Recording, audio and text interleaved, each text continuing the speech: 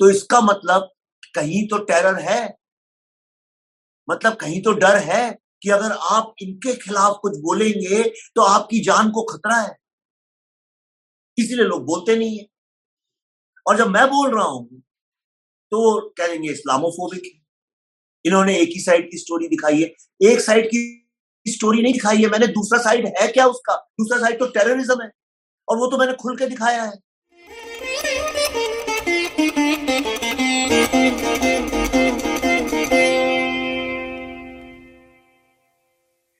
आज का जो विषय है वो है कश्मीरी हिंदू, पलायन और नरसंहार। 1990 के दशक में इस्लामिक आतंकवाद ने कश्मीरी हिंदुओं को अपने ही घर से बेदखल कर दिया। उनके ऊपर बलात्कार, हत्या जैसे अमानवीय अत्याचार हुए। हमारा जनमानस इन घटनाओं को कभी जान तक नहीं पाया। 32 वर्षों के बाद आपकी फिल्म ने यह रिक्त स्थान भरा। आज की वार्ता में हम प्रश्नोत्तर के माध्यम से इस विषय और आपकी फिल्म के बारे में विस्तार से जानने का प्रयास करेंगे। वार्ता के अंत में हम श्रोताओं से भी कुछ प्रश्न लेंगे। तो विवेक जी, मैं जो पहला प्रश्न पूछना चाहूंगी वो ये है कि आपकी मूवी कश्मीर फाइल्स बहुत ही सफल हुई, लोगों ने उसे बहुत सराहा। इस संवेदनशील विषय को मूवी बनाई जब आपने, तो इसकी प्रेरणा आपको कहाँ से मिली? आप सबका बहुत बहुत धन्यवाद मुझे बुलाने के लिए। नमस्कार। तो जहां तक प्रेरणा का सवाल है, प्रेरणा कोई ऐसा नहीं होता है एक ही चीज है और वहां से प्रेरणा आ गई। कई चीजें मिली जुली होती हैं जीवन में।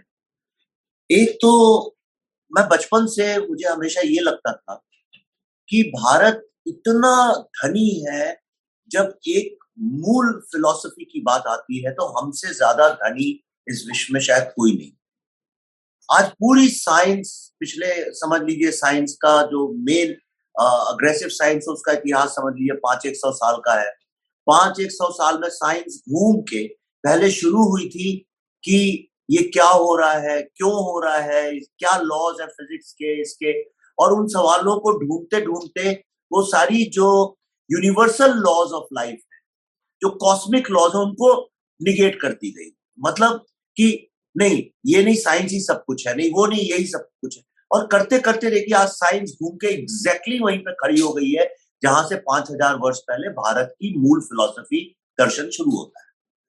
ये मैं इसलिए समझा रहा हूं कि ये कुछ मुझे जो लोग हैं वो इस बात को समझे कि हमारी एक ओपन सोर्स फिलॉसफी हमेशा से रही है। तो मुझे इस बात का गर्व था और मुझे आश्चर्य ये होता था कि विवेकानंद के बाद भारत में किसी ने भी ऐसी कोशिश नहीं की कि पूरे विश्व में जाके अपना जो मूल दर्शन है, जो हमारी समस्याएं हैं, उसको दुनिया के सामने रखें। मुझे ऐसा लगा कि सिनेमा उसका एक बहुत पावरफुल मीडियम है। सिनेमा लोगों का सिर्फ फैशन और कपड़े ही नहीं बदलता है, पर लोगों की सोच, लोगों के विचार, लोगों का बिहेवियर, दो दो समाजों के बीच के रिश्ते, बहुत चीजों पे असर कर सकते। तो एक तो मेरी प्रेरणा वो थी कि हाँ, मुझ में अगर इतनी ताकत है कि मैं एक ऐसे विषय पे फिल्म बना सकता हूँ तो बनाऊं। दूसरा, मुझे हमेशा ये लगता था कि फिल्म इंडस्ट्री में रहने के बावजूद यहाँ सब लोग डरे डरे से रहते हैं। किसी भी बात, किसी भी विषय पे बोलना, यानी आज मैं आपको ईमानदारी से बताता हूँ, बॉलीवुड में यह हालत है कि अगर हिंदू बोल दो तो लोग डर के भाग जाते हैं। ऐसा लगता है जैसे कि आपने कोई गुनाह किया है, जैसे कोई आप एक मर्डरर है या रेपिस्ट है, इस तरह की एक फीलिंग है। लोग चौंक जाते हैं अगर ये बोलो। मैं कल शाम को हम लोग एक प्ले कर रहे थे कश्मीर फाइल्स के ऊपर, उसमें सच्ची कहानियां जो थी वो पल्लवी जी और दर्शन भी सुना रहे थे। तो 2-4 लोगों के मैंने आंखों में देखा, जैसे ही उसमें हिंदू या वर्ड आता है वो ऐसा डर जाते हैं जैसे कि ये बोलना मना है। सारी दुनिया में ना तो क्रिश्चियंस, ना तो बुद्धिस्ट, ना इस्लामिस्ट, कोई शर्माता नहीं अपने बारे में बात करने के लिए। हिंदुस्तान में भी अगर कोई बोले मैं इस्लामिक स्कॉलर हूं तो लोग बड़ी इज्जत से और उससे देखते हैं। लेकिन कोई बोले मैं काशी से निकला एक हिंदू स्कॉलर हूं तो लोग कहते हैं अरे ये तो रिग्रेसिव होगा। ये एक जो मानसिकता सी बन गई, ये मानसिकता मैं आपको बताऊं, mainstream media, mainstream television और मेन स्ट्रीम सिनेमा का इसमें बहुत बड़ा कॉन्ट्रीब्यूशन। तो ये एक सोचा समझा विचार था, ऐसा नहीं कि मैंने अचानक किया। पल्लवी जी और मैंने ये तय किया सन 2010 में कि भारत के वो ऐसे विषय जिन पे कभी कोई फिल्म बनाने से डरता है, या जिनको लेके गलत नैरेटिव है, हम उन विषयों पे कहानियां जो है लोगों के सामने लाएंगे। और जब यंग लोगों को पता चलेगा कि हमसे क्या छुपाया गया है, तभी तो वो उसके खोज करना चालू करेंगे। तो उस दिशा में पहली फिल्म थी हमारी Buddha in a traffic jam, जिसमें हिंदी फिल्मों में हमेशा नक्सलिज्म को बड़ा ग्लोरीफाई किया जाता था, जैसे नक्सल लोग बड़े अच्छे लोग होते हैं, और लेफ्टिस्ट जो कॉलेजेस यूनिवर्सिटीज में फिलोसफी आइडियोलॉजी है वो बहुत अच्छी होती है। हमने उसको तोड़ा, उस पर फिल्म बनाई। उसके बाद मैंने अर्बन एक्सेंस लिखी। उसके बाद हम लोगों ने ताशकंद फाइल्स बनाई, लोगों को ये बताने के लिए कि जो एक देसी साधारण जो लोग हैं, प्रधानमंत्री, उनकी इतनी विवादास्पद मृत्यु हुई लेकिन कभी उस पर चर्चा ही नहीं हुई। यही सोचिए अगर खुदा ना करे ऐसा हो, लेकिन गलती से अगर किसी इलीट प्राइम मिनिस्टर के साथ ऐसा हो जाता तो आप देखिए सारी दुनिया में कहर आ जाता। आज तक हमको लोग बख्शते नहीं। तो उसी सिलसिले में द कश्मीर फाइल। और मेरी तीसरी प्रेरणा ये जो थी कि आज हमने एक रिसर्च जब किया तो हमने देखा जितने यंग स्टूडेंट्स हैं, बहुत सारे, खास तौर पे बड़े शहरों में कॉन्वेंट में पढ़े हुए बच्चे जो हैं, उसके अलावा कॉर्पोरेट सेक्टर में जो इतने यंग 25 से लेकर 35-40 साल तक के जो लोग हैं, हमने उनका जब रिटर्न एक सर्वे किया, बहुत एक लंबा चला था वो, उसमें ज्यादातर लोगों को ऐसा लगता था कि कश्मीर जो है वो बेसिकली एक मुस्लिम लोगों का प्रदेश है, और वहां पे हमेशा से मुस्लिम लोग ही रहते आए जैसे अफगानिस्तान का पार्ट। और हम लोगों ने जबरदस्ती उस पर कब्जा कर रखा है, और जो हिंदुत्व और हिंदूवादी लोग हैं वो जबरदस्ती अपने को उस पर थोपना चाहते हैं। तो मेरे लिए इंपॉर्टेंट था लोगों को बताना कि नहीं, ये मूलतः सरस्वती और शिव, ये पंचतंत्र, ये नाट्यशास्त्र, ये फिलॉसफी का विज्ञान बहुत ज्ञान का केंद्र रहा है, और ये भारत की जितनी भी मूल आदर्श हैं और वैल्यूज हैं वो सारी यहाँ से निकली हुई हैं, और इसको कैप्चर किसी गलत लोगों ने कर रखा है, वो भी टेररिज्म के साथ। ये एक बात लोगों तक पहुंचानी, और मुझे इस बात की खुशी है कि वो लोगों तक पहुंची। तो ये बेसिकली हमारी प्रेरणा थी। 3 चीजें हम लेके चले थे और उस पर हमने काम किया, और उसी पे आगे भी हम सारी फिल्में उसी फिलॉसफी पे बेस्ड है। दूसरा जो प्रश्न है मेरा वो ये है कि इस मूवी का कथानक सत्य घटनाओं पर आधारित है, तो फिल्म बनाने से पहले आपने काफी गहन रिसर्च की होगी। इस रिसर्च के लिए आपकी क्या अप्रोच रही, जैसे पीड़ितों के साथ इंटरव्यूज, घटनाओं का संकलन, क्या क्या अप्रोच आपने अपनाई उसके लिए? ये आपने बहुत अच्छा सवाल पूछा, जनरली लोग पूछते भी नहीं। तो मैं आपको बताऊं हम किस तरह से काम करते हैं। हमारी जो प्रोडक्शन कंपनी, उसका नाम है आम, तो और नाम से कुछ फर्क नहीं पड़ता, वो रखना पड़ता है, मजबूरी है। पर हम किसी चीज में बनते नहीं है। मैं और पल्लवी स्वच्छंद भाव से जो हम चाहते हैं वो करते हैं। तो हमने सारी फिल्में जो अभी तक की हैं, हमको ये समझ में आया कि भाई इस किताब में ये लिखा है, उस किताब में वो लिखा है, क्या सही है क्या गलत है, इसी पे लड़ाई चलती रहेगी तो उसमें मुद्दे खो जाएंगे। हमें ऐसा लगा कि इतिहास का जो एक सबसे बड़ा पार्ट होता है, जिसको वेस्ट में मानते हैं, देखिए वेस्ट की कुछ बड़ी अच्छी बातें भी हैं, उसको ये लोग मानते हैं, पर हिंदुस्तान में पता नहीं क्यों हमने कभी ध्यान नहीं दिया। जो जीते जागते लोग हैं, उन्हीं से तो इतिहास बनता है। आज हम और आप जो ये बातचीत आपस में कर रहे हैं, और जो हम सोचेंगे अपने एक दूसरे के बारे में, जो विचारों का आदान प्रदान होगा, वही तो परत परत के ऊपर जुड़ते जुड़ते जुड़ते जुड़ते वो इतिहास बनेगा। आज आप परसों देखिए, जैसे राहुल भट्ट की हत्या हुई, अब उसके परिवार वाले और वहां पे जो विटनेसेस थे, वो जो बोलेंगे उसी से तो इतिहास बनेगा। पर समस्या ये है कि जो इतिहास है वो कोई राहुल भट्ट की पत्नी या बच्चों से, या वहां जो विटनेसेस थे, कैसे मारा, क्या हुआ क्या नहीं हुआ, पुलिस कब पहुंची, उन लोगों से बातचीत किए बिना दिल्ली में बैठ के कुछ लोग अपने अंदाज से एक इतिहास की रचना न्यूज़पेपर, टीवी से चीजों को निकाल के कर देंगे, और जनरली अपना जो उनका एक नैरेटिव है उससे जोड़ के कर देंगे। तो हमने कहा, हमने ऐसा सोचा क्यों ना हम जो जीते जागते लोग हैं उन लोगों से बातचीत करके, एक किसी तरह का उनसे बातचीत करके, जो बातचीत हम करते हैं वो लोगों के सामने प्रस्तुत करते हैं। कश्मीर फाइल चूंकि ज्यादा चल गई है इसलिए लोगों की नजर में है, लेकिन आप देखिए ये सारी फिल्मों में आपको यही मिलेगा। हमारी ताशकंद फाइल जो थी वो मैंने बस्तर में वक्त गुजार के, वहां पे जो नक्सल पीड़ित लोग हैं और जो नक्सल लोग हैं और जो नक्सलिज्म छोड़ के एक्स नक्सल्स हैं, वहां के जो पॉलिटिशियंस हैं, पुलिस ऑफिसर्स हैं, उन लोगों से बातचीत करके, फिर यूनिवर्सिटीज में स्टूडेंट्स, उनके माँ बाप लोगों से बात करके, उस पूरी समस्या को समझ के सबके पॉइंट ऑफ व्यू मैंने फिल्म के अंदर डाल दी। उसमें स्टूडेंट का भी पॉइंट ऑफ व्यू है, प्रोफेसर का भी है, प्रोफेसर की पत्नी का भी है, और आदिवासियों का भी है, सब तरह के लोगों का उसमें नैरेटिव है। यही मैंने ताशकंद फाइल्स में किया। ताशकंद फाइल में देखिए, आप सबके नैरेटिव्स हैं, आप चाहे लेफ्ट में चाहे राइट में, आप सत्य के साथ हैं, झूठ के साथ हैं, और फिर ऑडियंस के सामने प्रश्न छोड़ दिया कि भाई अब आप तय करिए। ऑडियंस भी तो थोड़ा अपना दिमाग लगाए, तो उसमें ऑडियंस ने पार्टिसिपेट किया। यही आप कश्मीर फाइल्स में देखिए, दोनों तरफ के नैरेटिव्स हमने आपके सामने लाके रख दिए। अब आपको मैं ऐसे बताता हूँ, उस फिल्म में जो लास्ट में जो सीन है जिसमें कि 24 लोगों को खड़ा करके मारते हैं, जिनने फिल्म देखी वो जानते हैं। ये क्यों नहीं पता था भाई किसी को? आजाद भारत में इतनी बड़ी एक समस्या हो गई, किसी को क्यों नहीं पता था? क्योंकि कोई जर्नलिस्ट वहां गया ही नहीं जानने के लिए क्या हुआ था एग्जैक्टली। और अगर उसे दिखाओ तो लोग इस्लामोफोबिक बोलते हैं।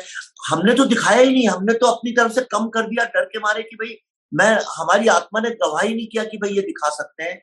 जैसे वो जो लास्ट का सीन है क्लाइमैक्स, उसमें वो लोग निकल गए, 800-900 मीटर दूर गए, और एक जो प्रेग्नेंट औरत थी, उसका एक छोटा बच्चा था 2.5 साल का, वो उठा तो अंधेरे में वो रोने लगा। ये रात को हुआ था, तो अंधेरे में रोने लगा, तो ये लोग लौट के आए और उसको गोलियों से भूना। हमने वो दिखाया ही नहीं। कई लोग कहते हैं अरे भाई ये क्या है, हमने रात का सीन क्यों नहीं दिखाया, उसको दिन में क्यों किया? अगर मैं रात को उसको शूट करता तो मैं आपको सत्य बता रहा हूं, आप महीनों महीनों सो नहीं सकती, क्योंकि एक घटना दिन में दिखाओ और वही रात को दिखाओ तो एक उसकी अलग फीलिंग होती है।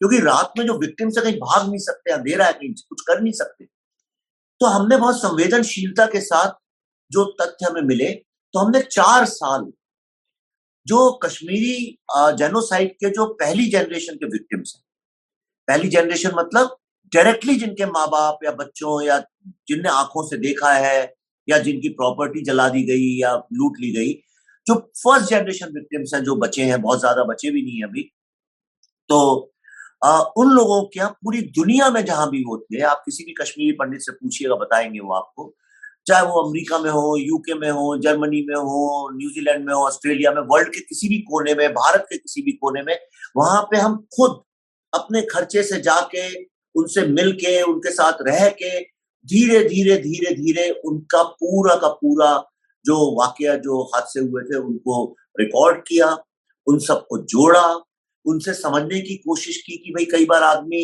इमोशनल होकर थोड़ा ज्यादा भी बता देता है।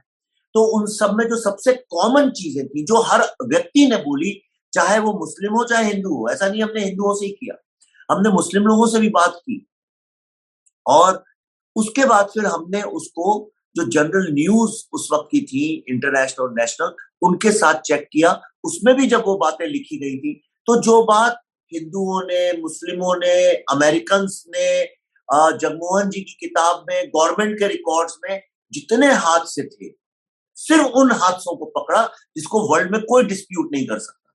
कोई ये नहीं कह सकता नहीं साहब ये तो सिर्फ कौल साहब की फैमिली जानते थे, हमने तो नहीं जाना। उन सब चीजों को जोड़ के फिर हमने वो फिल्म बनाई, और यही कारण है कि फिल्म को जो जो भी बोलना है लोग बोले, क्रिटिक्स लोग, लेकिन आज तक एक भी व्यक्ति ये नहीं बोल पाया है कि इसमें ये जो चीज दिखाई थी ये गलत है या ऐसी हुई, क्योंकि उसको सारी विश्व मानता है। जो टेररिस्ट लोग हैं वो खुद मानते हैं इस बात को, वही स्वीकार करते हैं हमने ऐसा किया था, तो फिर किसी और के पास जाने की जरूरत क्या है? तो इस तरह से इसका पूरा रिसर्च। जी विवेक जी, वो झलक कि कितनी गहराई से रिसर्च करी है वो झलक दिखती है आपकी फिल्मों में, ताशकंद फाइल्स में भी और यहाँ पर भी। तो अगली चीज ये पूछना चाहूंगी कि जैसे एक बहुत ही इनकन्वीनियंट ट्रुथ जनता के सामने आप लेकर आए, तो इसके निर्माण में आपको बहुत कठिनाइयां आई होंगी, बहुत से विरोध झेलने पड़े होंगे। ऐसा हुआ ही नहीं होगा कि आसानी से ये यात्रा सफल हुई होगी। तो क्या कठिनाइयां आई, किस तरह का विरोध आया आपके सामने? एक्चुअली बनाते वक्त जो विरोध आया वो तो कुछ भी नहीं है जो अब आ रहा है। दोनों बिल्कुल अलग चीजें हैं। पर हाँ देखिए, एक तो विरोध क्या है, शुरू में तो ज्यादा लोगों को पता नहीं था हम क्या बना रहे हैं क्या नहीं बना रहे। जब कश्मीर फाइल्स बोलते थे सब सोचते थे कि शायद यही बना रहे होंगे कि किसी टेररिस्ट किसी के साथ अत्याचार हुआ इसलिए उसने बंदूक उठा ली और टेररिस्ट बन गया, क्योंकि बॉलीवुड में तो ऐसी ही फिल्में बनती हैं। लेकिन जब धीरे धीरे बॉलीवुड वालों को पता चलना शुरू हुआ कि हम क्या बना रहे हैं, जब उन्हें रिसर्च वगैरह का पता चला, तो सबसे पहले तो जो लोग पहले इसको प्रोड्यूस करने वाले थे वही छोड़ के भाग गए स्टूडियो। वो उन्होंने कहा भाई हम इसमें नहीं पढ़ना चाहते हैं। उसके बाद फिर जो जैसे बड़े बड़े ओटीटी प्लेटफॉर्म्स हैं उन्होंने कहा नहीं नहीं नहीं नहीं भाई, इसमें आप इस्लामिक टेररिज्म वर्ड नहीं यूज कर सकते, इसमें अगर आप दोनों बैलेंस करिए इसको, आप फिर हिंदू टेररिज्म वर्ड भी यूज करिए। मैंने कहा अरे भाई हिंदू टेररिज्म होता कहाँ है? तो कहने नहीं हमारी ग्लोबल पॉलिसी है कि आप ऐसा नहीं कर सकते। तो इस तरह की समस्याएं तमाम आती थी। दूसरी एक जो समस्या थी कि लोगों को ढूंढना, फर्स्ट जनरेशन विक्टिम्स को कैसे ढूंढा जाए।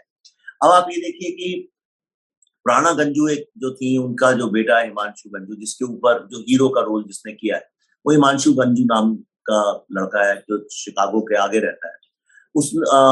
उसने उसकी माँ के साथ भी यही हुआ था और उसको 19 साल की उम्र तक पता ही नहीं था कि उसके माँ बाप के साथ क्या हुआ, क्योंकि उसकी नानी ने बताया ही नहीं उनको। तो अब उसको कैसे ढूंढा जाए?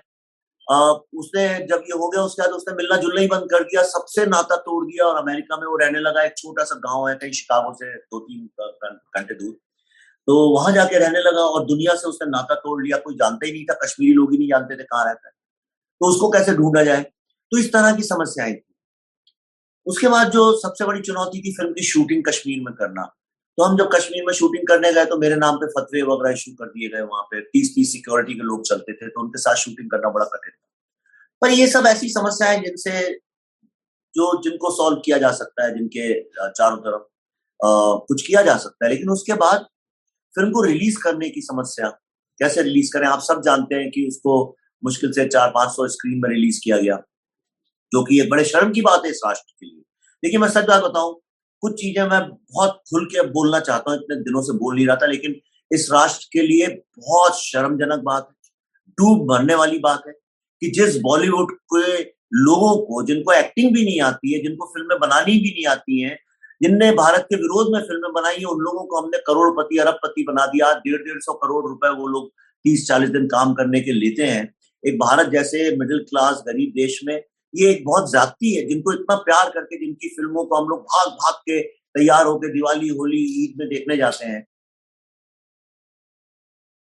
उस देश में कश्मीर फाइल जैसी फिल्म के लिए कोई जगह नहीं है। ये बॉलीवुड के लिए डूब मरने वाली बात है, बहुत शर्म की बात है। और मैं चाहता हूं इस बारे में जागरूकता फैलाई जाए, इसमें चेतना फैलाई जाए। यानी सिर्फ इसलिए कि अच्छा हिंदू लोग आजकल या भारत नेशनलिस्ट लोग इस तरह की फिल्में देख रहे हैं तो किसी पुराने राजा को पकड़ लिया और उसके ऊपर फिल्म बना दी, या कोई ऐसा सब्जेक्ट या नाम जोड़ दिया उसने और बना दी, सत्यमेव जयते रख लिया अपना नाम और बना वही फालतू चीज कर दी। लेकिन जब इतनी मेहनत से, जिसके जीते जागते 7 लाख लोग घूम रहे हैं इस विश्व में, आज जो 7 लाख हिंदू लोग जो कश्मीर में रहते थे आज कश्मीर के बाहर रहते हैं, इससे बड़ा क्या सबूत चाहिए दुनिया को? उस विषय में एक रिसर्च बेस्ड जब फिल्म बनती है तो उसको कोई जगह नहीं, उसको मारने के लिए पूरा बॉलीवुड खड़ा हो जाता है। आज भी आप देख लीजिए, आप क्या पढ़िए, आप पेपर उठा लीजिए, क्या लिख रहे हैं? साउथ की फिल्में जो है वो बहुत चल रही है, बहुत चल रही है, बहुत चल रही है, ये लिख रहे हैं। आपने आज तक यहाँ कहीं पढ़ा है कि सिर्फ साउथ की फिल्में आके नॉर्थ में नहीं अटैक कर रही है? कश्मीर फाइल्स पहली फिल्म भारत के इतिहास में है जो केरल और तमिलनाडु, जहां एक शो किसी फिल्म का रिलीज नहीं होता था, अगर यहाँ कोई केरल और तमिलनाडु का व्यक्ति है वो इस बात को बता सकता है, वहां पे 5-5, 6-6 हफ्ते हाउसफुल कश्मीर फाइल चलती है। तो इस बारे में क्यों नहीं चर्चा कि हिंदी फिल्में साउथ में कैसे अपना इम्पैक्ट कर रही हैं और किस तरह एक फिल्म से पूरा भारत एक हो रहा है? ये आज भी कोई लिखने को तैयार नहीं है, कोई मानने को तैयार नहीं है। और अगर फिल्म की सफलता की अगर बात करें तो ये पैसों की, आप देखिए मैं कभी पैसे के बारे में सोशल मीडिया में लिखता नहीं हूं क्योंकि मेरे दिमाग में ही नहीं रहता हूं। मुझे इस बात की ज्यादा चिंता है कि किस तरह से लोग ये समझे कि जो हिंदुस्तान मूलतः इस्लामोफोबिक नहीं है, हिंदुस्तान टेरर फोबिक है। हम शांति प्रिय लोग हैं, हमको ये फालतू का रिलीजियस टेररिज्म नहीं चाहिए, हम उसके खिलाफ आवाज उठाते हैं। वरना तो भारत में सब रहते ही हैं 24 घंटे, हर तरह के, हर धर्म के लोग रहते हैं, क्या कर सकते हैं उसका? आप खत्म कर दीजिए टेरर, आप नफरत फैलाना बंद कर दीजिए। ये मूलतः हिंदू राष्ट्र है, इस बात को स्वीकार कर लीजिए कि भाई यहाँ जन्म तो हिंदुइज्म का यहीं से हुआ है, एक ही तो पूरे विश्व में एक राष्ट्र बचा है। लेकिन सी आएगा आप उसके अगेंस्ट खड़े हो जाएंगे, कुछ भी होगा आप उसके अगेंस्ट खड़े हो जाएंगे। टेररिज्म के अगेंस्ट बोलो आप कह देंगे आप इस्लामोफोबिक हैं। तो ये जो समस्या है इतनी बड़ी जटिल समस्या है, जिसको मैंने अर्बन नेक्सल्स किताब में लिखा है। अगर आप चाहें तो वो हमारी आई एम बुद्धा फाउंडेशन में जाके ले सकते हैं, जिससे नहीं पढ़ी, अब हिंदी में भी आ गई है। तो आपको पैसे पैसे को लेके प्रॉब्लम है, ऊपर से आप देखिए कितनी शर्म की बात है हमारे राष्ट्र के लिए, हमारे समाज के लिए। और मैं आप सबसे हाथ जोड़ के विनती कर रहा हूं, ये मेरी अकेले की लड़ाई नहीं है, आप भी इसकी चेतना जगाएं, अपने बच्चों को भी जगाएं। कितने कितने अफसोस की बात है कि भारत में 8-10 फिल्में बड़ी बड़ी, जिनमें बड़े बड़े स्टार शाहरुख खान, आमिर खान, नाम लीजिए, सब काम कर चुके हैं, ऋतिक रोशन, संजय दत्त, बड़े बड़े डायरेक्टर्स ने बनाई है, जिनको इस राष्ट्र ने नेशनल अवार्ड्स, पद्मश्री, पद्म भूषण दिए हैं। उन सब ने जो ये फिजा, फिदा, मिशन कश्मीर, हैदर, ये फिल्में बनाई है, ये सारी की सारी टेररिज्म को जस्टिफाई करती है। ये सारी की सारी 90 के दशक में बेस्ड है, लेकिन हिंदू वर्ड तक यूज नहीं करती, जैसे कोई हिंदू था ही नहीं कश्मीर में कभी। इसीलिए आज के बच्चों को लगता है कि वहां पे हमेशा से मुस्लिम लोग रहते हैं। इनमें से तो किसी को कभी कोई फतवा इशू नहीं हुआ, किसी हिंदू ने इनके नाम पे फतवा इशू नहीं किया, कश्मीरी पंडितों ने इन्हें गाली नहीं दी, कश्मीरी पंडितों ने तो ये तक नहीं बोला कि इन लोगों ने झूठ दिखाया, उन्होंने बस ये कहा भाई हमारे बारे में क्यों नहीं बताया।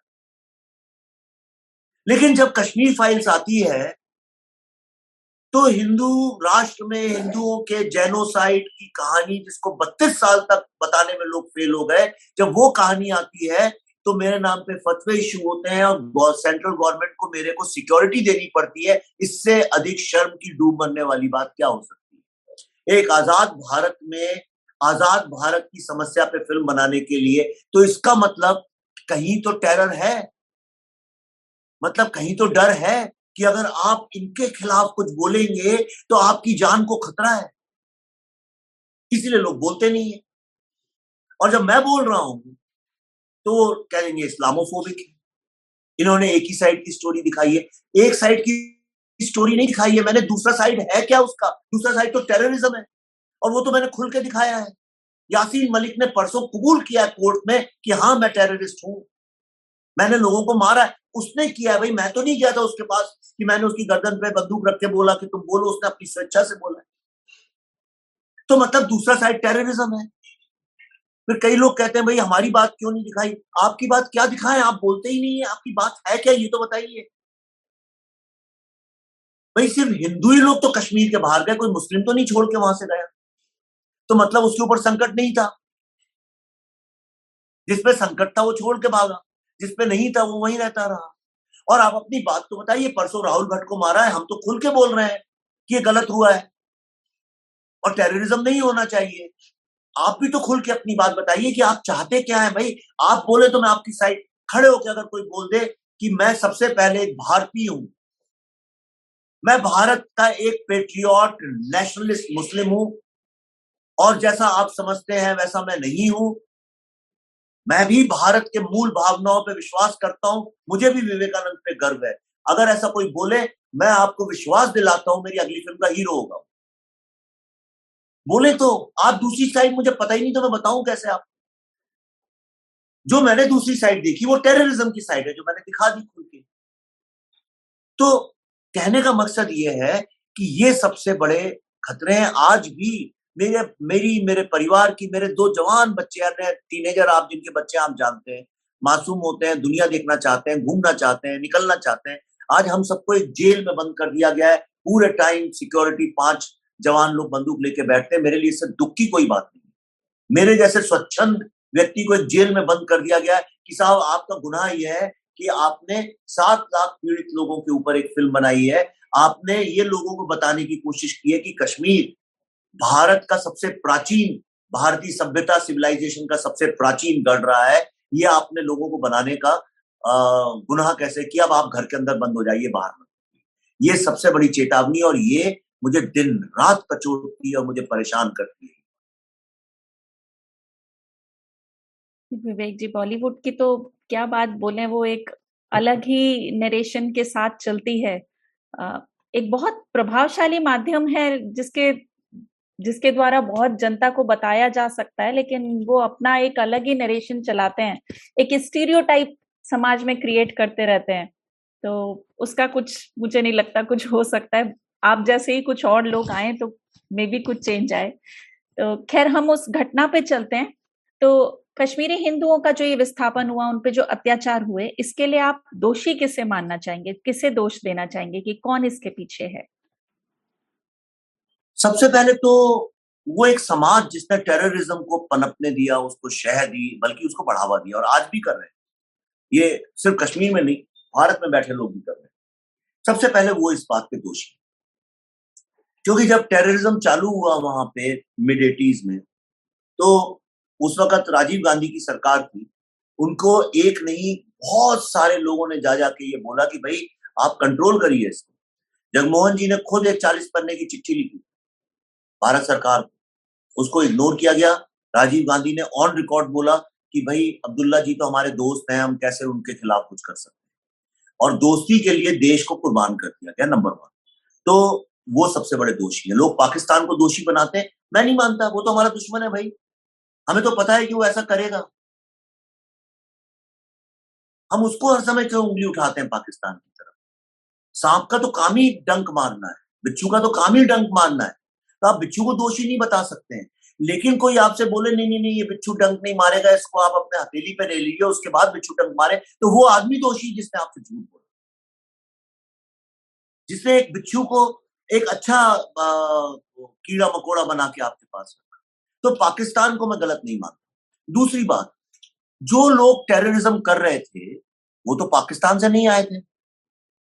यासीन मलिक पाकिस्तानी तो है नहीं, बिट्टा कराटे पाकिस्तानी तो है नहीं, बुरहान वानी पाकिस्तानी तो है नहीं। दूसरा, वो लोग जो कि बाकी हिंदुस्तान में इनको सपोर्ट करते आए, जो कहते हैं हर घर से अफजल निकलेगा, वो तो पाकिस्तानी नहीं है, वो तो मुस्लिम भी नहीं है, वो तो हिंदू है। हमारी फिल्म इंडस्ट्री की एक यंग एक्ट्रेस हैं जो सीए में बहुत ज्यादा आगे बढ़ बढ़ के बुरहान वानी और अफजल गुरु को हीरो बना रही थी, जैसे वो देवता लोग हैं। वो तो एक बिहारी व्यक्ति की बेटी है।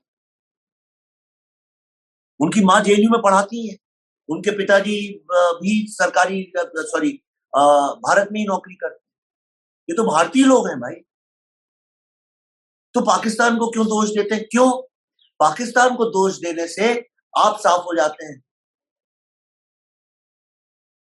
तो वो लोग बहुत बड़े दोषी हैं।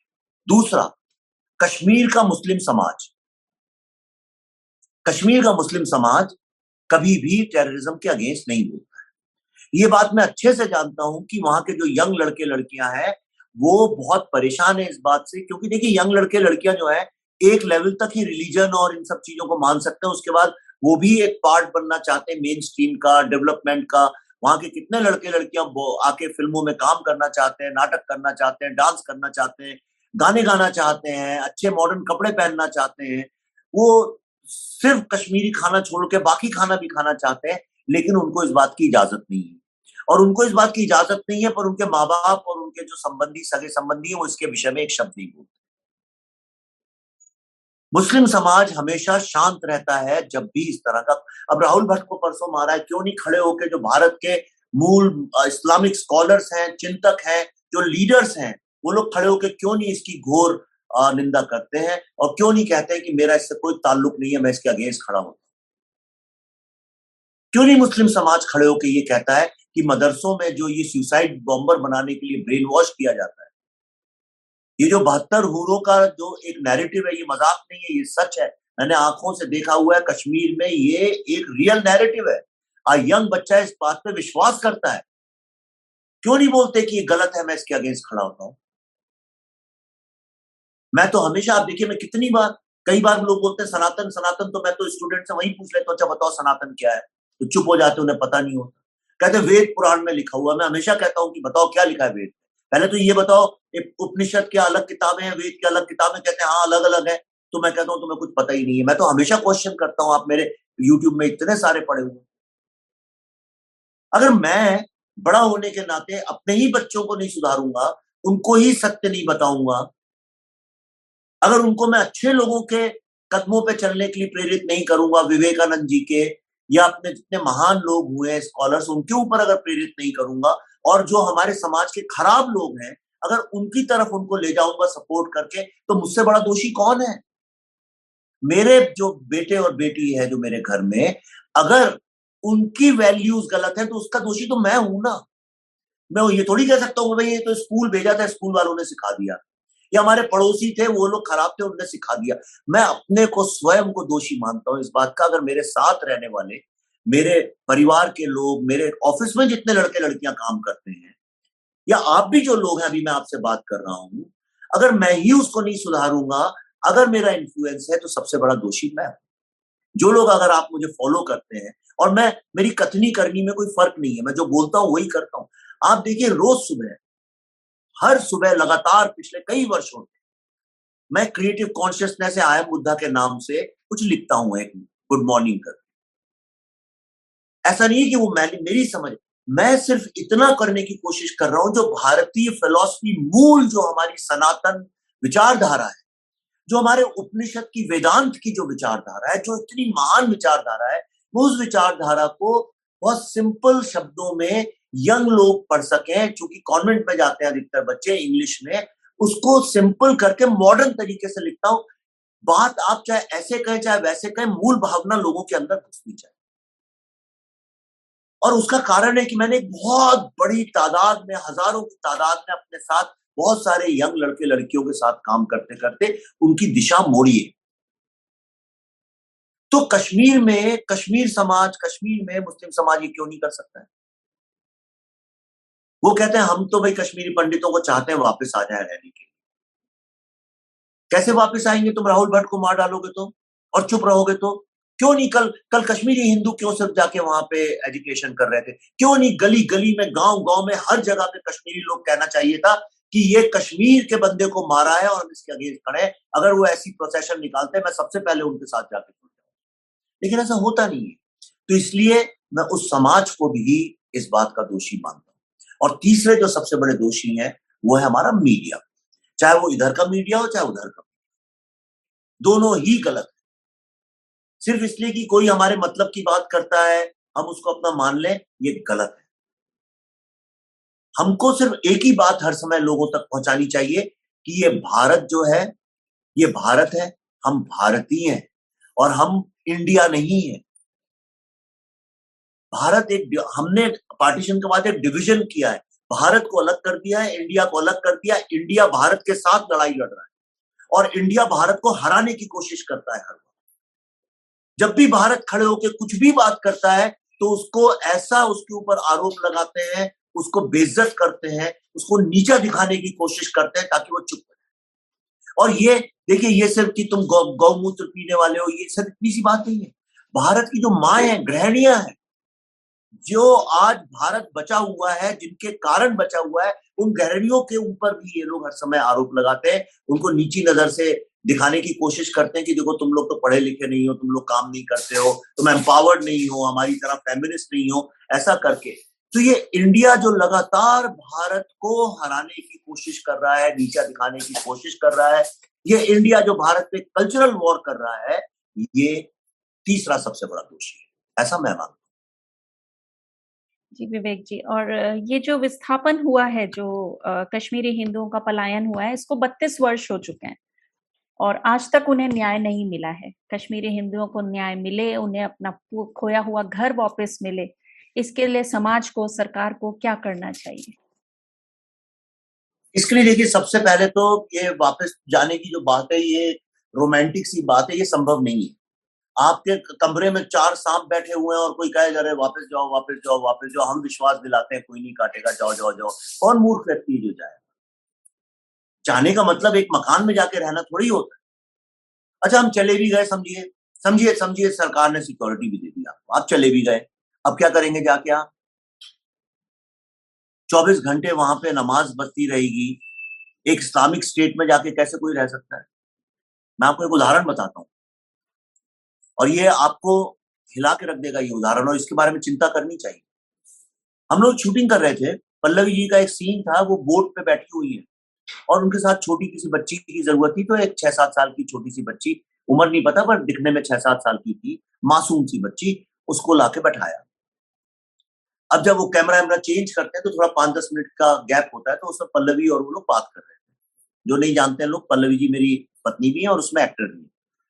तो और ये कश्मीर फाइल्स की नहीं, उसके पहले की बात है, हमने भारत की बात करके एक 13 एपिसोड का एक सीरीज बनाई थी, जो आई एम बुद्धा की साइट पे आप देख सकते हैं। भारत की बात बहुत अच्छा है वो।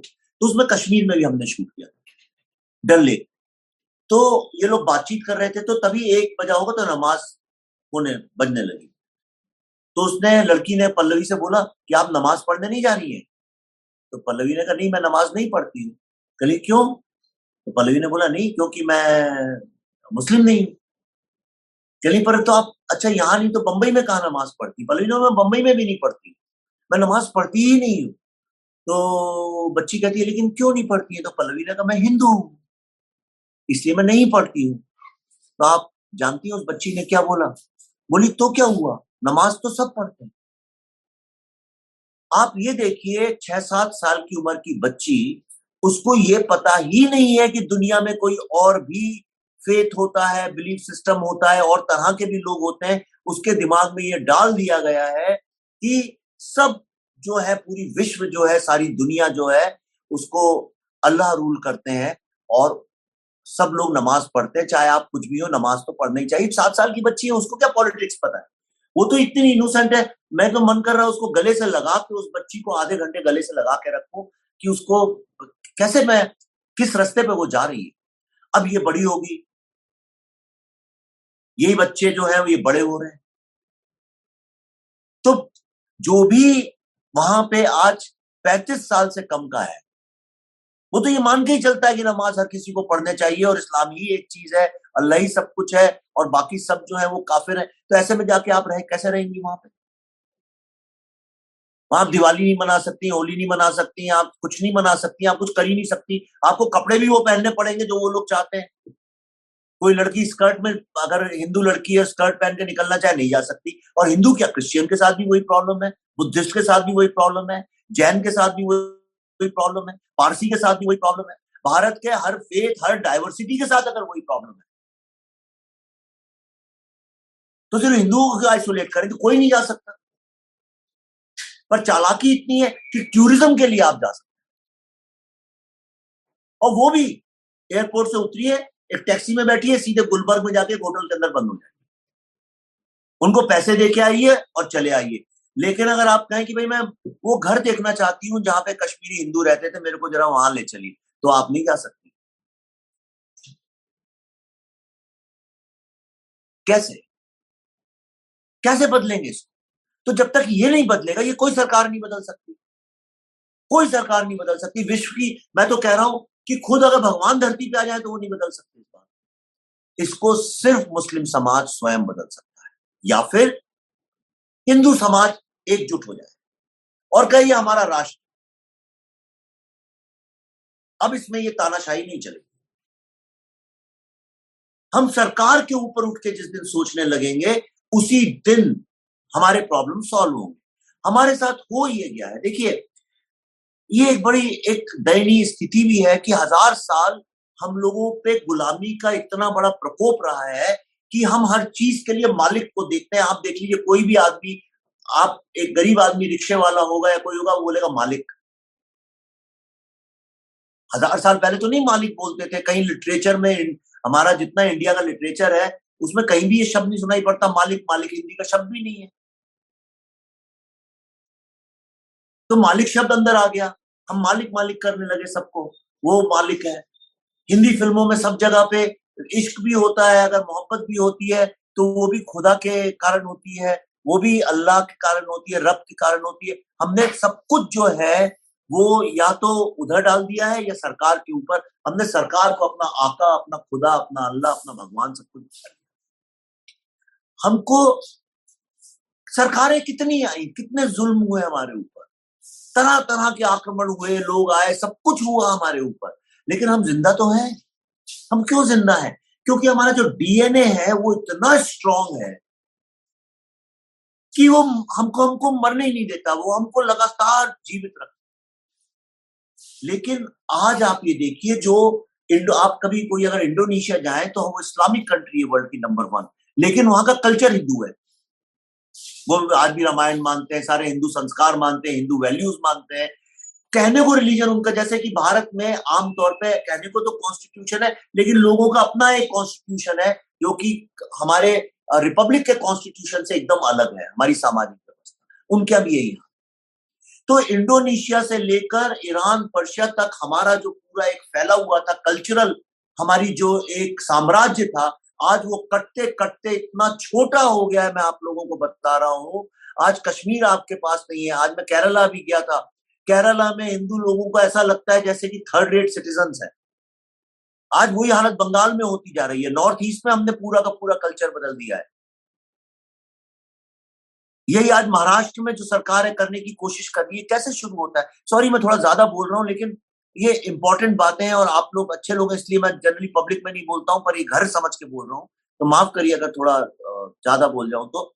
जब महाराष्ट्र, देखिए, जब आप अगर किसी ने बोला अच्छा भाई इतनी नमाज होती है, हम हनुमान चालीसा पढ़ेंगे, पॉलिटिकल बात है, सारी बच्चा बच्चा समझता है, ये पॉलिटिकल शो ऑफ स्ट्रेंथ।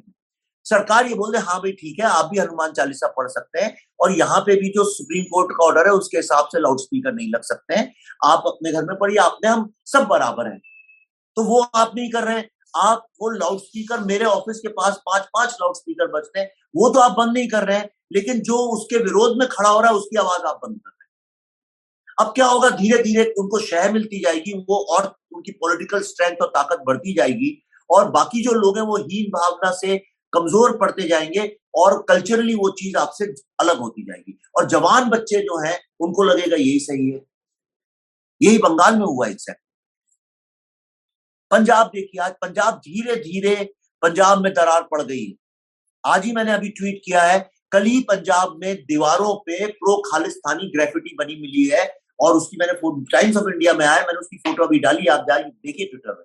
मैंने यही लिखा है कि कश्मीर में ऐसे ही शुरू हुआ था दीवारों पे, केरला में भी दीवारों में लिख लिख के शुरू हुआ था, बंगाल में भी दीवारों में लिख लिख के शुरू हुआ था। आपका मन भी नहीं होगा घड़ी डिटर्जेंट खरीदने का, लेकिन आप जब निकले और दीवारों पे जगह जगह जगह जगह जगह वही बात लिखी हो, तो एक दिन दुकान पे घड़ी देखते तो आप भी वो डिटर्जेंट खरीद लेते।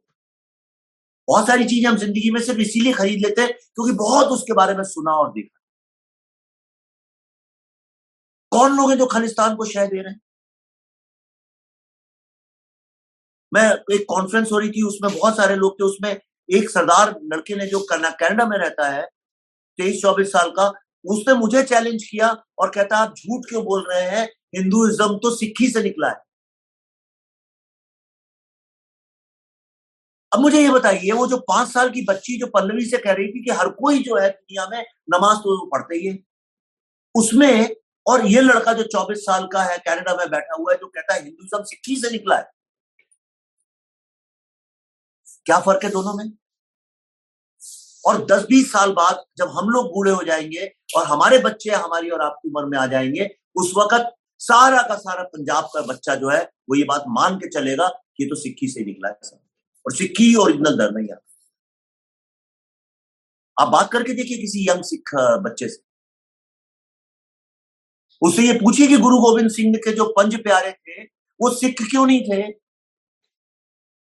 वो कर्नाटका से, उड़ीसा से, मथुरा से, उस जमाने के कराची, इन सब जगहों से क्यों आए थे भाई? गुजरात से। क्यों गुरु गोविंद सिंह जी ने अपने उसमें दुर्गा और कृष्ण और इंद्र और इन सब लोगों की उपासना की? क्यों? ये कोई नहीं बताएगा। तो इस तरह से ब्रेन वॉश कर करके हमने भारत को बहुत छोटा कर दिया है। कहने को तो हम भारत भर में घूमते हैं, लेकिन जिसको हम भारत बोलते हैं वो भारत आज बहुत छोटा होता जा रहा है। और ये जो इंडिया है, ये इंडिया, इसके ऊपर धीरे धीरे ईस्ट इंडिया कंपनी की तरह से राज करने लगा। सॉरी, मैं लास्ट में आपको एक और बात बताता हूं, और मैं चाहता हूं आपसे हाथ जोड़ के विनती कर रहा हूं, कई बार क्योंकि मुझे लगता है मैं अकेले ही लड़ाई लड़ रहा हूं, मैं चाहता हूं आप सब भी इस बात को अपने विचारों से लोगों के सामने लाएं। ईस्ट इंडिया कंपनी क्या था? ईस्ट इंडिया कंपनी एक विदेशी कंपनी आई, उसने बिजनेस करना शुरू किया, और करते करते जो हमारे लोकल लोग थे उनको खत्म कर दिया और सारा उसने टेक ओवर कर लिया। ईस्ट इंडिया कंपनी कोई ब्रिटिश गवर्नमेंट तो आई नहीं थी, वो तो एक बिजनेस करने वाली कंपनी।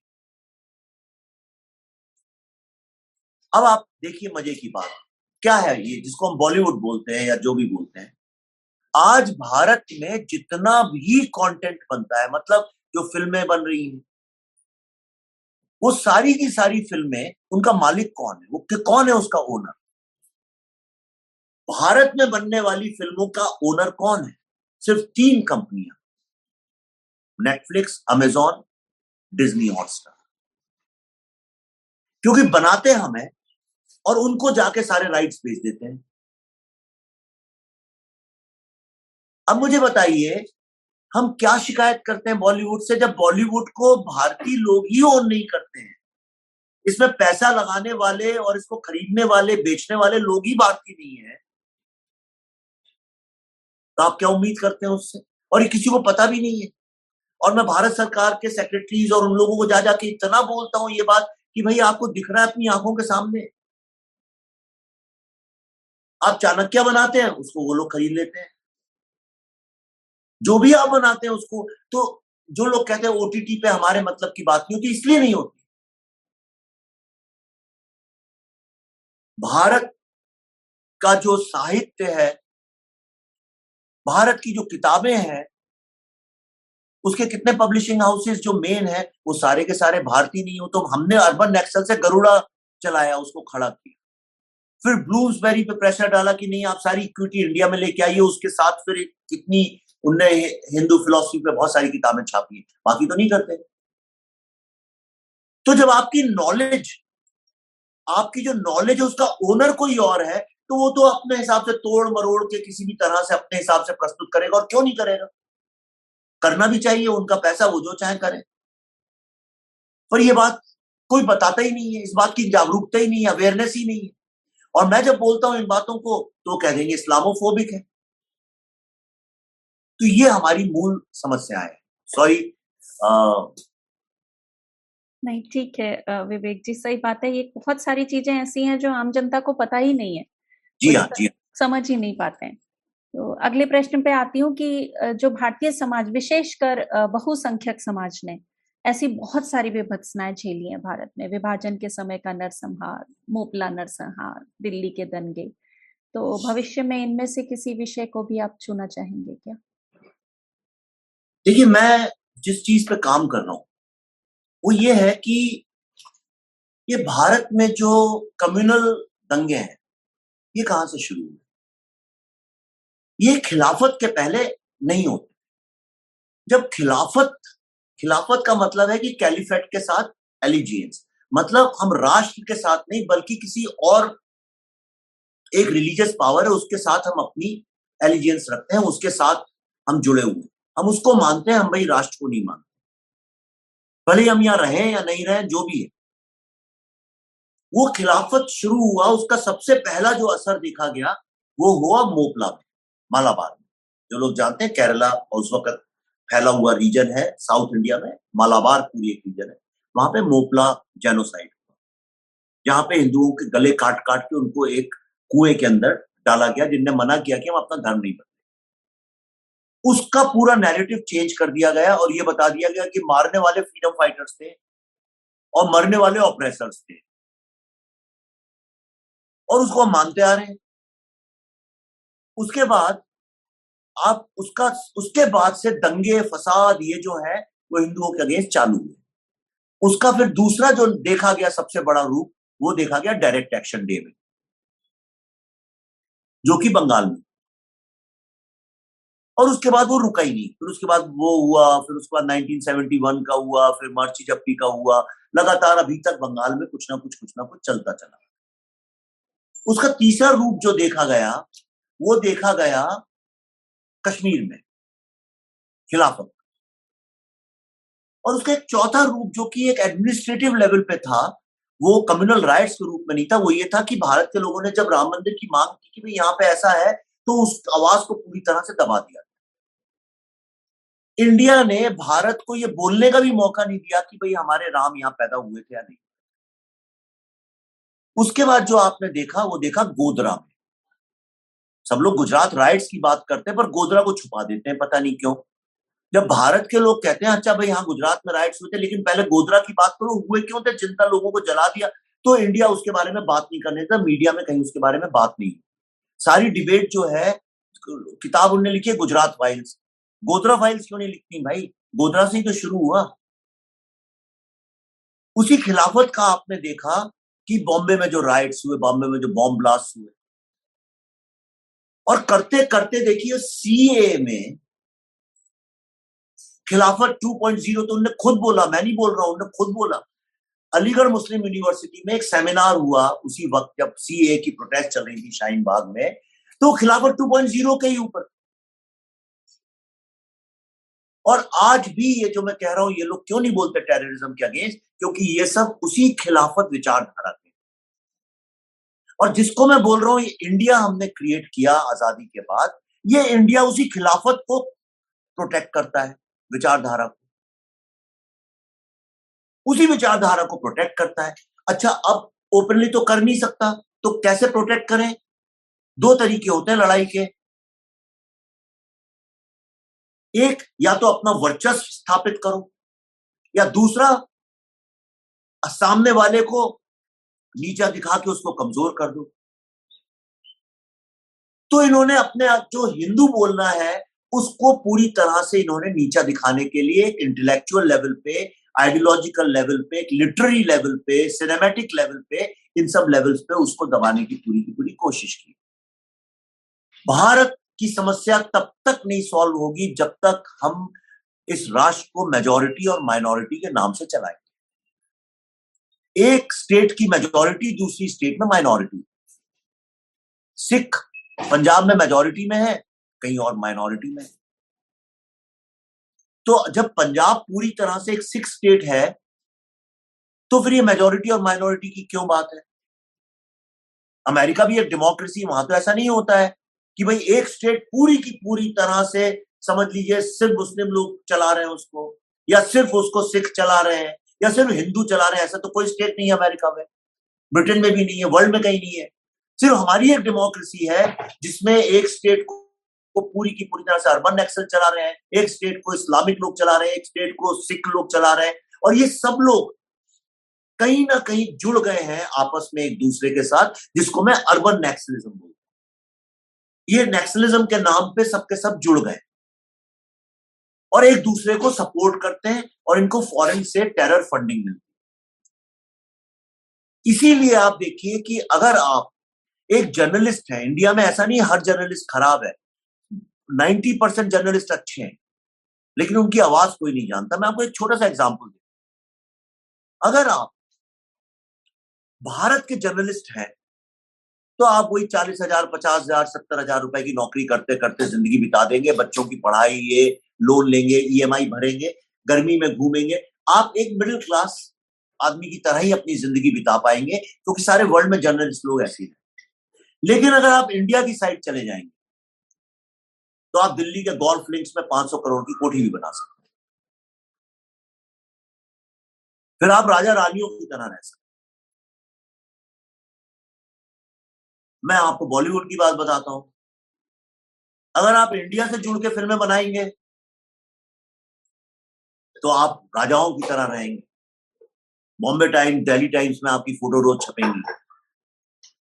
लेकिन अगर आप मेरी तरह से भारत के लिए फिल्म बनाएंगे, तो आप सारी जिंदगी पैसे को लेकर स्ट्रगल करेंगे, सारी जिंदगी अपनी जिंदगी को लेकर स्ट्रगल करेंगे, और वो लोग मानेंगे ही नहीं कि आप फिल्म मेकर,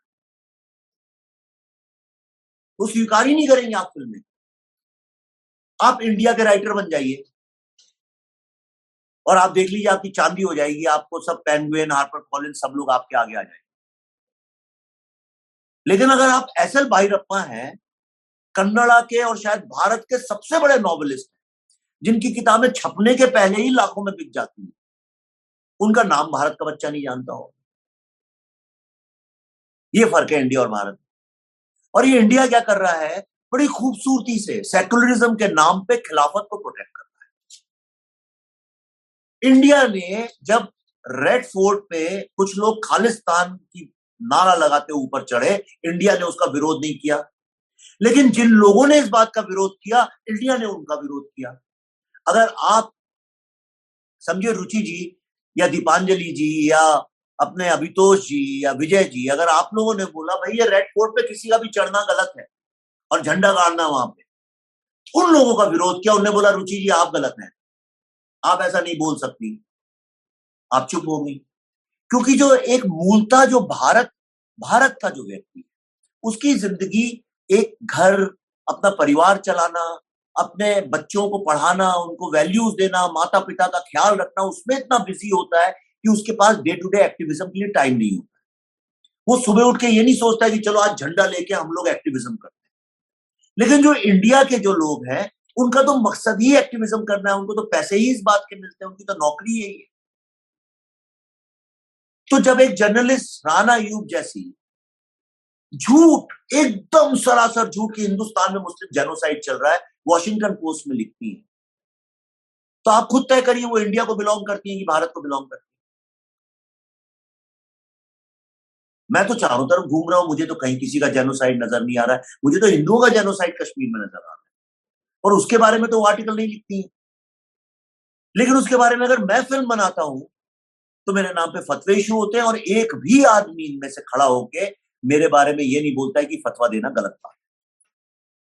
तो ये जो हमने भारत का एक साइकोलॉजिकल डिवीजन कर दिया है कि ये इंडिया है, ये भारत है, इंडिया जो है वो माइनॉरिटी के साथ है और भारत मेजॉरिटी के साथ है, ये गलत है। क्योंकि इंडिया जो है जिसको माइनॉरिटी बोलता है वो तो कश्मीर में मेजॉरिटी है, वो तो पंजाब में मेजॉरिटी है, वो तो नॉर्थ ईस्ट में मेजॉरिटी है, वो तो केरला में मेजॉरिटी है, वो तो बंगाल में मेजॉरिटी है।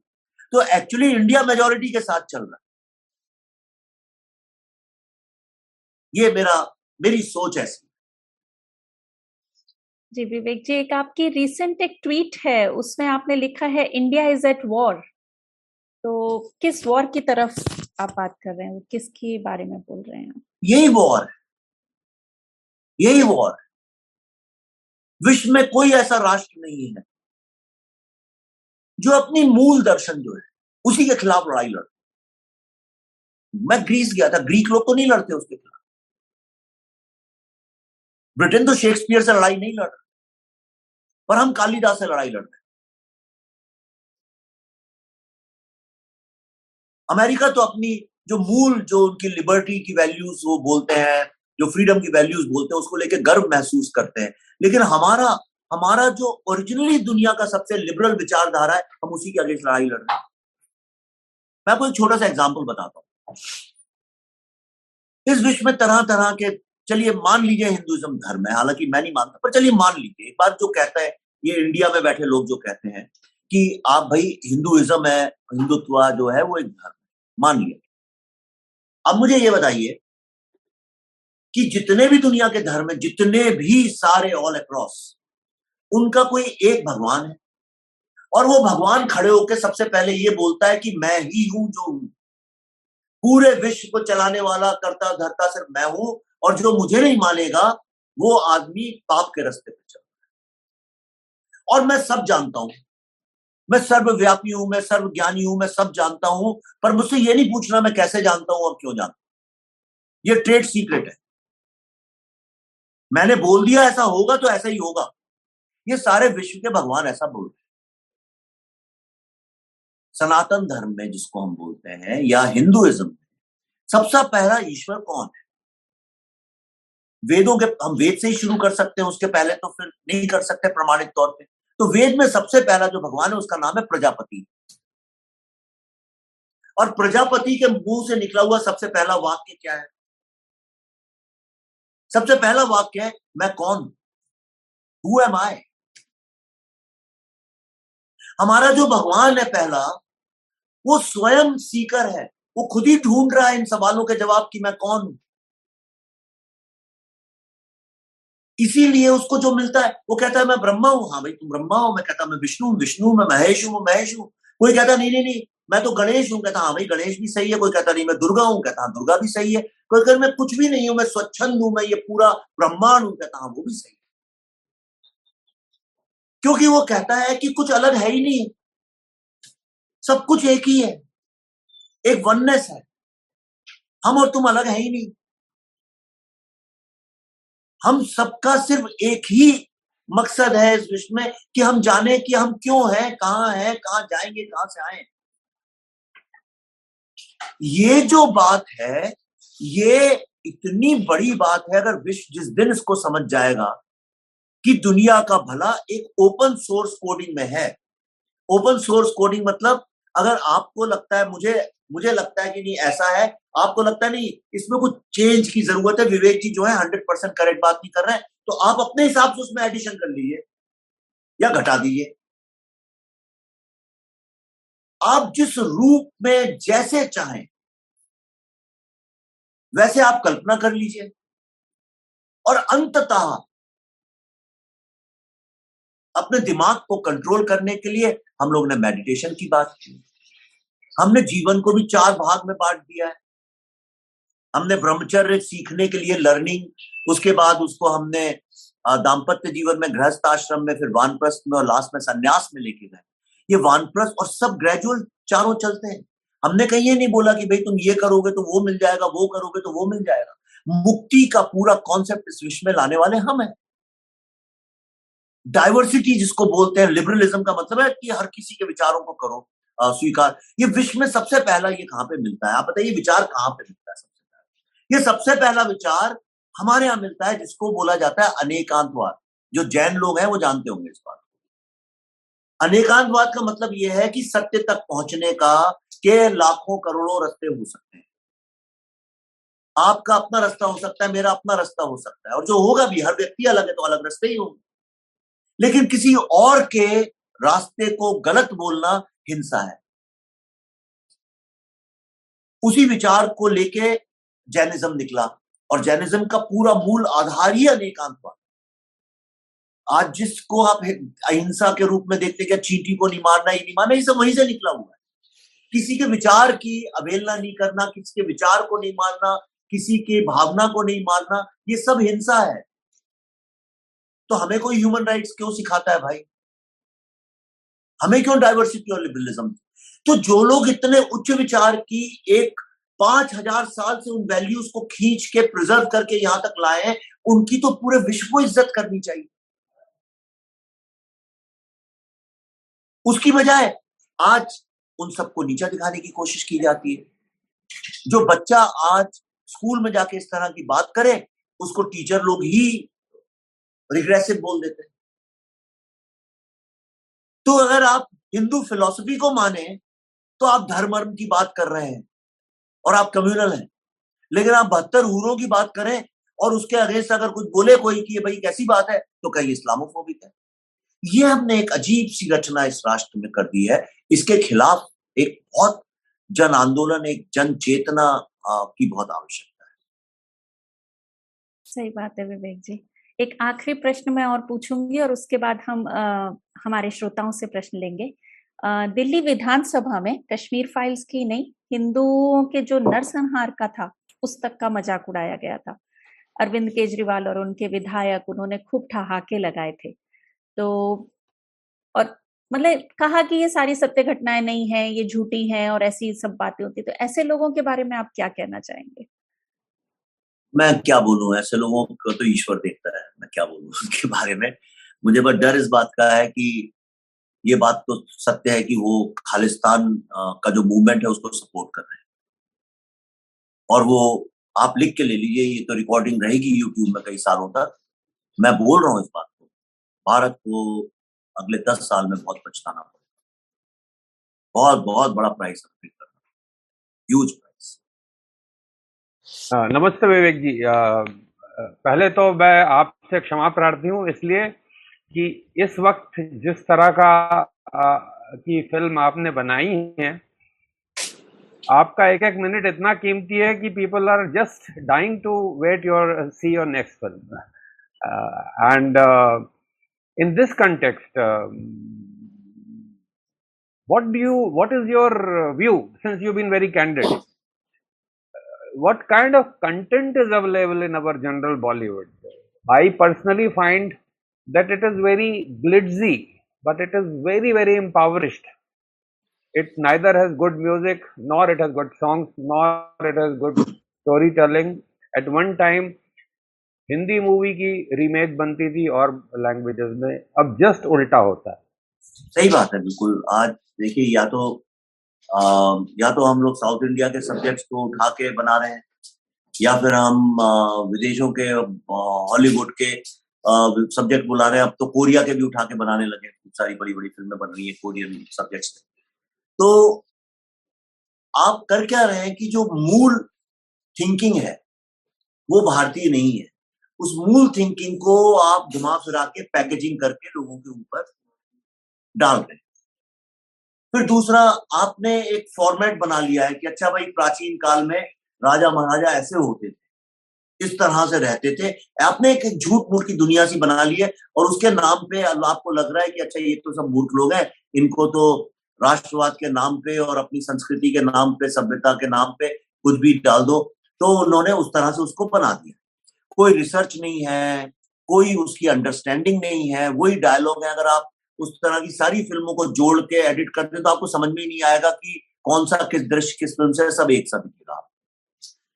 तीसरे जो है वो यूथ, एक ऐसा यूथ अपने दिमाग में क्रिएट कर लिया इन लोगों ने जो भारत में है ही नहीं। उस तरह के स्टूडेंट्स ऑफ द ईयर होते ही नहीं है देश में। मैंने तो आज तक नहीं मिला, आपको मिले तो मुझे बताइए। कहाँ भारत के शहरों में आपको वॉलीबॉल खेलते हुए बच्चे जो हैं मिलेंगे? बहुत कम, 10 मुश्किल मिलेंगे ही नहीं, पहली बात तो आपने झूठ की दुनिया जो बना ली है, वो क्रिएट कर ली है, उसके ऊपर करोड़ों रुपए मार्केटिंग के खर्च होते हैं। आदमी सोचता है चलो इसी बहाने घूमाते हैं, दिखाते हैं, फिल्म मॉल में जाएंगे, खाएंगे पिएंगे, चले आएंगे। लेकिन आप ये नहीं सोचते कि जब भी आप वो टिकट खरीदते हैं तो आप उनको ये विश्वास दिलाते हैं कि जो वो कर रहे हैं वो सही है। और इसकी जिम्मेदारी में उनके ऊपर नहीं, कोई भी। आप ये देखिए कि अगर कोई आदमी नशा बेच रहा है और आप अपने बच्चों को रोज 100 रुपए दे देते हैं कि जाओ बेटा, जो भी चाहो खाओ पियो और करो, और वो बच्चा नशा अगर करने लगे और आपको पता भी चल जाए, और उसके बाद भी अपने बच्चे को रोज के 100 रुपए देने से आप रुकते नहीं है, तो इसके लिए कौन जिम्मेवार? तो जब आपको ये बात पता है तो सबसे पहले तो इसके बारे में बोलें, लिखें, और सिर्फ यही नहीं बल्कि उनकी ताकत ना बढ़ाएं। ताकत कैसे? पैसे से तो बढ़ती है, और किससे बढ़ती है? जी सर, मेरा प्रश्न ये है कि क्या इस फिल्म से हमारे समझ में रह रहे अलग अलग धर्मों पर कोऑर्डिनेशन का असर पड़ेगा? मैं इसका जवाब ढूंढ रहा हूँ, सोच रहा हूँ क्या जवाब होना चाहिए इसका। मेरे पास कोई जवाब नहीं है। लेकिन हाँ, एक बात जरूर है, अगर इस तरह की विचार वाली फिल्में आती रहें, देखिए ये पिछले 70 साल से ये घुसाया जा रहा है हमारे दिमाग में, लेकिन अगर अगले 5-1 साल भी अगर इस तरह की 15-20 फिल्में भी अगर आ गई, तो जो यंगर जनरेशन है उनको भी धीरे धीरे धीरे धीरे, कोई मूर्ख नहीं होता है, लॉजिक की बात सब समझते हैं, लेकिन अगर बात बताएंगे ही नहीं तो कैसे समझेंगे? जैसे अभी आपको मैंने प्रजापति के बारे में बताया, अनेकांतवाद के बारे में बताया, तो आपको समझ में आया। मैंने आपको कहा जैसे नई जनरेशन के बच्चे थे, उनको ये पता ही नहीं था कि ये तो हिंदू लैंड है, जो कि आज 100% नॉन हिंदू लैंड हो गया कश्मीर। ये पता ही नहीं है। जब बच्चों को ये बात कोई बताएगा ही नहीं अगर उनको, तो पता कैसे चलेगी? तो हम कर रहे हैं, मैं कर रहा हूँ ये काम। मैं कई और सारे यंग डायरेक्टर्स और राइटर्स को भी इकट्ठा कर रहा हूँ। अब थोड़ी सी ताकत आई है तो उनको इकट्ठा करके इस तरह के सब्जेक्ट्स पे काम कर रहा हूँ। तो जब इस तरह के लोगों को प्रोत्साहन मिलेगा, उनको ताकत मिलेगी, तभी वो धीरे धीरे ये नैरेटिव चेंज होगा। मेरा प्रश्न है, ऐसे जो मॉब लिंचिंग की घटनाएं होती है, रोहित वेमुला, अखलाक, कुछ पिछले सालों में कुछ 2-4 घटना हुई है, लेकिन अभी भी उसका जिक्र आते रहता है। और इधर हिंदुओं की हत्या आए दिन, हर तीसरे चौथे दिन कहीं ना कहीं होते रहती है, केरल में, वेस्ट बंगाल में, कश्मीर में। और कल जैसे राहुल भट्ट की घटना, 5-7 दिन पहले भी कोई घटना हुई थी, 8-10 दिन पहले भी कोई घटना हुई थी, उसका हमको नाम भी ध्यान में नहीं है। लेकिन रोहित वेमुला, अखलाक की ऐसे अगर मॉब लिंचिंग होती है तो इतना हल्ला, पूरे विश्व में हल्ला मचता है, वो कोई हद नहीं है उसका। और हिंदुओं की हत्या होने पर कोई जानकारी, कोई हल्ला और कोई मीडिया और ऐसा कुछ होता नहीं है। ऐसा क्यों होता है और इसका समाधान क्या है? ऐसा आगे ना हो, उसका समाधान क्या है? ये मेरा 2 प्रश्न है। मैंने इसका जवाब दिया ही है। मैंने आपको बताया ऐसा इसलिए होता है क्योंकि इंडिया जो है वो भारत के नैरेटिव को खत्म करना चाहता है और दुनिया को ये विश्वास दिलाना चाहता है कि ऐसा जो है वो सिर्फ मुस्लिम लोगों के साथ भारत में होता है। और उसके लिए वो लोग एक आध कुछ कोई घटना ढूंढते रहते हैं 24 घंटे गिद्धों की तरह से, और एक मिल जाती है तो उसको सारी दुनिया में फैलाते हैं। पर सवाल, इसका समाधान ये है कि आपके लिए सोचने की बात है कि ये ताकत उनको दी किसने? ये ताकत हमने ही तो दी है उनको। मैंने अर्बन नक्सल जब किताब लिखी तो आज तक उसको लेके लड़ रहा हूं, इसलिए क्योंकि मैं उस ताकत को तोड़ रहा हूं। उसमें एक छोटी सी चोट पहुंची है। आज कश्मीर फाइल्स जब मैंने बनाई तो उसमें एक और चोट पहुंची है। अगली फिल्म आएगी तो उसमें और एक चोट पहुंचेगी। तो धीरे धीरे हथौड़ा एक जगह पे मारते जाओ मारते जाओ मारते जाओ, तो कितनी भी मजबूत दीवार हो एक ना एक दिन वो टूट ही जाती है। तो वो एक हथौड़े से नहीं टूटने वाली ये दीवार जो है, हम सब लोगों को मिलके इस पे हथौड़े मारने पड़ेंगे, और जिस दिन वो दीवार गिर जाएगी उसी दिन इसका समाधान मिलेगा। बहुत सही बात कही विवेक जी की, मतलब एक हथौड़े से नहीं होगी और हम सबको मिलके करना है। जी हाँ। जब तक एक नहीं होंगे और आवाज नहीं उठाना शुरू करेंगे तब तक नहीं होगा। Vivek ji, first of all मतलब आपने जो फिल्म बनाई है Buddha in traffic jam, Tashkent files, Kashmir files, तो उसके लिए मतलब थैंक यू बहुत छोटा शब्द है, तो मैं हाथ जोड़कर शीश झुकाकर आपको प्रणाम करता हूँ। और क्योंकि ये जो आपने किया है वो एक मतलब जो इतिहास को जो व्हाइट वॉश किया जा रहा है हिंदू कम्युनिटी का, तो उस पे आपने मतलब बहुत ही अच्छी तरह से रखा है। और मेरा मानना है कि सिनेमा मीडियम का जो रीच है, आप किताब भी अच्छी लिख सकते हैं, आर्टिकल्स लिख सकते हैं, बट जो सिनेमा की जो रीच होगी उतनी रीच मतलब कोई और मीडिया नहीं कर सकता। तो मेरा प्रश्न है, जैसे आपने केरला का बोला, नॉर्थ ईस्ट का बोला जहाँ पे कल्चरल चेंज है, बंगाल में हो रहा है, कश्मीर का हो रहा है, और अभी अभी जैसे आप कर रहे काम, फिर बहुत सारे सोशल मीडिया पर ऐसे है राइट, जो सोशल मीडिया से अवेयरनेस ला रहे हैं ये सब चीज में राइट, हिंदू कल्चर के लिए, या फिर ये सब हो रहा है, आवाज उठा रहा है। तो आपका क्या ऑब्जर्वेशन है इससे? पिछले सालों में ग्राउंड जीरो पर जो एक्टिविटीज जो हो रही है उस पर थोड़ा बहुत फर्क पड़ा है? क्योंकि अगर I mean if we see right, ultimately ये जो हम बात कर रहे हैं right, we are talking about demographics change, तो अगर अभी ठीक है अभी उतना नहीं है, but if you see its effect after 6th और 7th generation right, that is literally scary. तो ये because of this social media thing, और आप जैसे जो बहुत सारे लोग सोशल मीडिया के थ्रू काम कर रहे हैं, तो उससे क्या आपको कुछ सालों में आपने ऑब्जर्व किया है, फर्क आपको दिखाई दे रहा है? जी हाँ, ऑफ कोर्स, आई मीन मैं बिल्कुल दिख रहा है, क्यों नहीं दिख रहा है। जब मैंने शुरू किया था, तो जब आप बुद्धा ना ट्रैफिक जैम की बात कर रहे हैं, तो 2010 में मैंने वो फिल्म बनाई थी, और उसको रिलीज होते होते 2016 हो गया। 6 साल वो अटकी रही, किसी ने रिलीज भी नहीं करने दिया, बड़ी मुश्किल से। फिर वो रिलीज भी नहीं हुई एक्चुअली ढंग से। वो मैंने जगह जगह जाके लोगों को दिखाई, लेकिन फिर जब हमने ताशकंद फाइल्स बनाई तो उसको रिलीज होने में 2-3 साल अटकी रही, इतना टाइम लग गया। कश्मीर फाइल्स को सिर्फ 1 साल लगा, तो मुझे ऐसी आशा है अगली फिल्म जो है वो बनाने के बाद तुरंत रिलीज हो सकती है। एक फर्क हुआ है। दूसरा, जेएनयू में जहां पे ये सब ऊटपटांग बातें चलती थी, अफजल गुरु को हीरो बनाना, बुरहान वानी को हीरो बनाना, ये धीरे धीरे कम हुआ है। ऐसा नहीं है, काफी कम हुआ है वहां पे। है, मैं ये नहीं कह रहा हूँ खत्म हो गया, लेकिन है, लेकिन कम हुआ है वहां पे। तो इन चीजों से फर्क तो पड़ता ही। जब आप, अच्छा दूसरा क्या होता है, जब आप क्वेश्चन करते हैं किसी चीज को, तो लोग खुद सामने आते हैं, तो लोगों को दिखने भी लगता है क्या सही है क्या गलत है, तो वो डिफरेंस है। लेकिन मैं आपको एक ट्रेड सीक्रेट बताता हूं। हम लोगों को ना रिएक्शनरी नहीं बनना चाहिए। हर समय बहुत ज्यादा एनिमी सेंट्रिक नहीं होना चाहिए कि हर समय उन लोगों के बारे में सोच रहे हैं वो क्या करते हैं, उनका क्या है। मैं कभी नहीं सोचता वो लोग क्या करते हैं, मुझे मतलब भी नहीं होता। मैं सिर्फ इतना जानता हूं कि मैं क्या करना चाहता हूं और मैं कैसे करना चाहता हूं। और उसकी सबसे बड़ी जो तरीका है, सोशल मीडिया को अगर आपको यूज करना है और जिस चीज से आपको प्रॉब्लम है उसको खत्म करना है, तो आप अपनी ग्रेटनेस की बात करना शुरू करिए। आप अपनी ग्रेटनेस लोगों तक पहुंचाने की कोशिश करिए। हो क्या रहा है कि पिछले कई साल से गलती हमारे भी अंदर है, उसको भी समझना चाहिए। हमारी गलती क्या हो गया है कि हम हमेशा ये बोल रहे हैं कि वो गलत है, वो गलत है, वो गलत है, और उस चक्कर में हम कोई, अब देखिए कोई यंग बच्चा है तो कहेगा हाँ भाई चलिए मान लिया वो गलत है, पर मैं आपकी बात क्यों मानूं। तो आपको भी यंग लोगों की तरह, यंग लोगों को अपनी महानता के बारे में बताना चाहिए। तीसरी गलती हम क्या करते हैं कि देखिए आपको तो पता ही है और मुझे तो पता ही है, तो हम आपस में एक दूसरे से क्यों बात करें उस बारे में। अगर आपको पता है कि हाँ भाई ये चीज अच्छी है, महान है, और मुझे पता है, तो हमें एक दूसरे को काहे को कन्विंस करने की कोशिश करें। हमको यंग बच्चों को कौन सी लैंग्वेज समझ में आती है, वो क्या भाषा सुनना चाहते हैं, उस भाषा में उनको वो चीजें देनी चाहिए। छोटे जो माएँ हैं वो जानती हैं बच्चे जब छोटे होते हैं तो उनको कैसे शहद लगा के या चॉकलेट में दवाई दे देते हैं ना, उस तरह से दीजिए। मुझे देखिए मैं वही करता हूँ 24 घंटे, उस तरह से उनको दे दीजिए। उनको साथ लेके चलेंगे अगर, तो बहुत फायदा होगा, बहुत फायदा होगा। फिर नहीं तो क्या होगा, अगर हमारे बच्चे लोग हमसे अलग हो गए ना, वो अलग दिशा में सोचने लगे, हम अलग दिशा में सोचने लगे, तो एक बहुत बड़ा गैप भारत में आता जाएगा। और मेरी पूरी की पूरी जो जिसको यज्ञ बोलते हैं वो यज्ञ यही है, किस तरह से जो यंगर जनरेशन है उन लोगों को I make them feel proud about India. और इसी यज्ञ में लगाऊं आप सबसे बस मेरा निवेदन है कि आप लोग भी अपने अपने घरों में छोटा छोटा ये यज्ञ शुरू करें। बहुत मेहनत का काम नहीं है, इसके लिए कोई वेद पुराण पढ़ने की भी जरूरत नहीं है, कोई उपनिषद पढ़ने की भी जरूरत नहीं है, आपको बहुत ज्ञानी होने की भी जरूरत नहीं है। बहुत छोटा सा काम करें, आप अपने ही परिवार के जो अच्छे लोग हैं उनकी महानता के बारे में बच्चों को बताने लगे।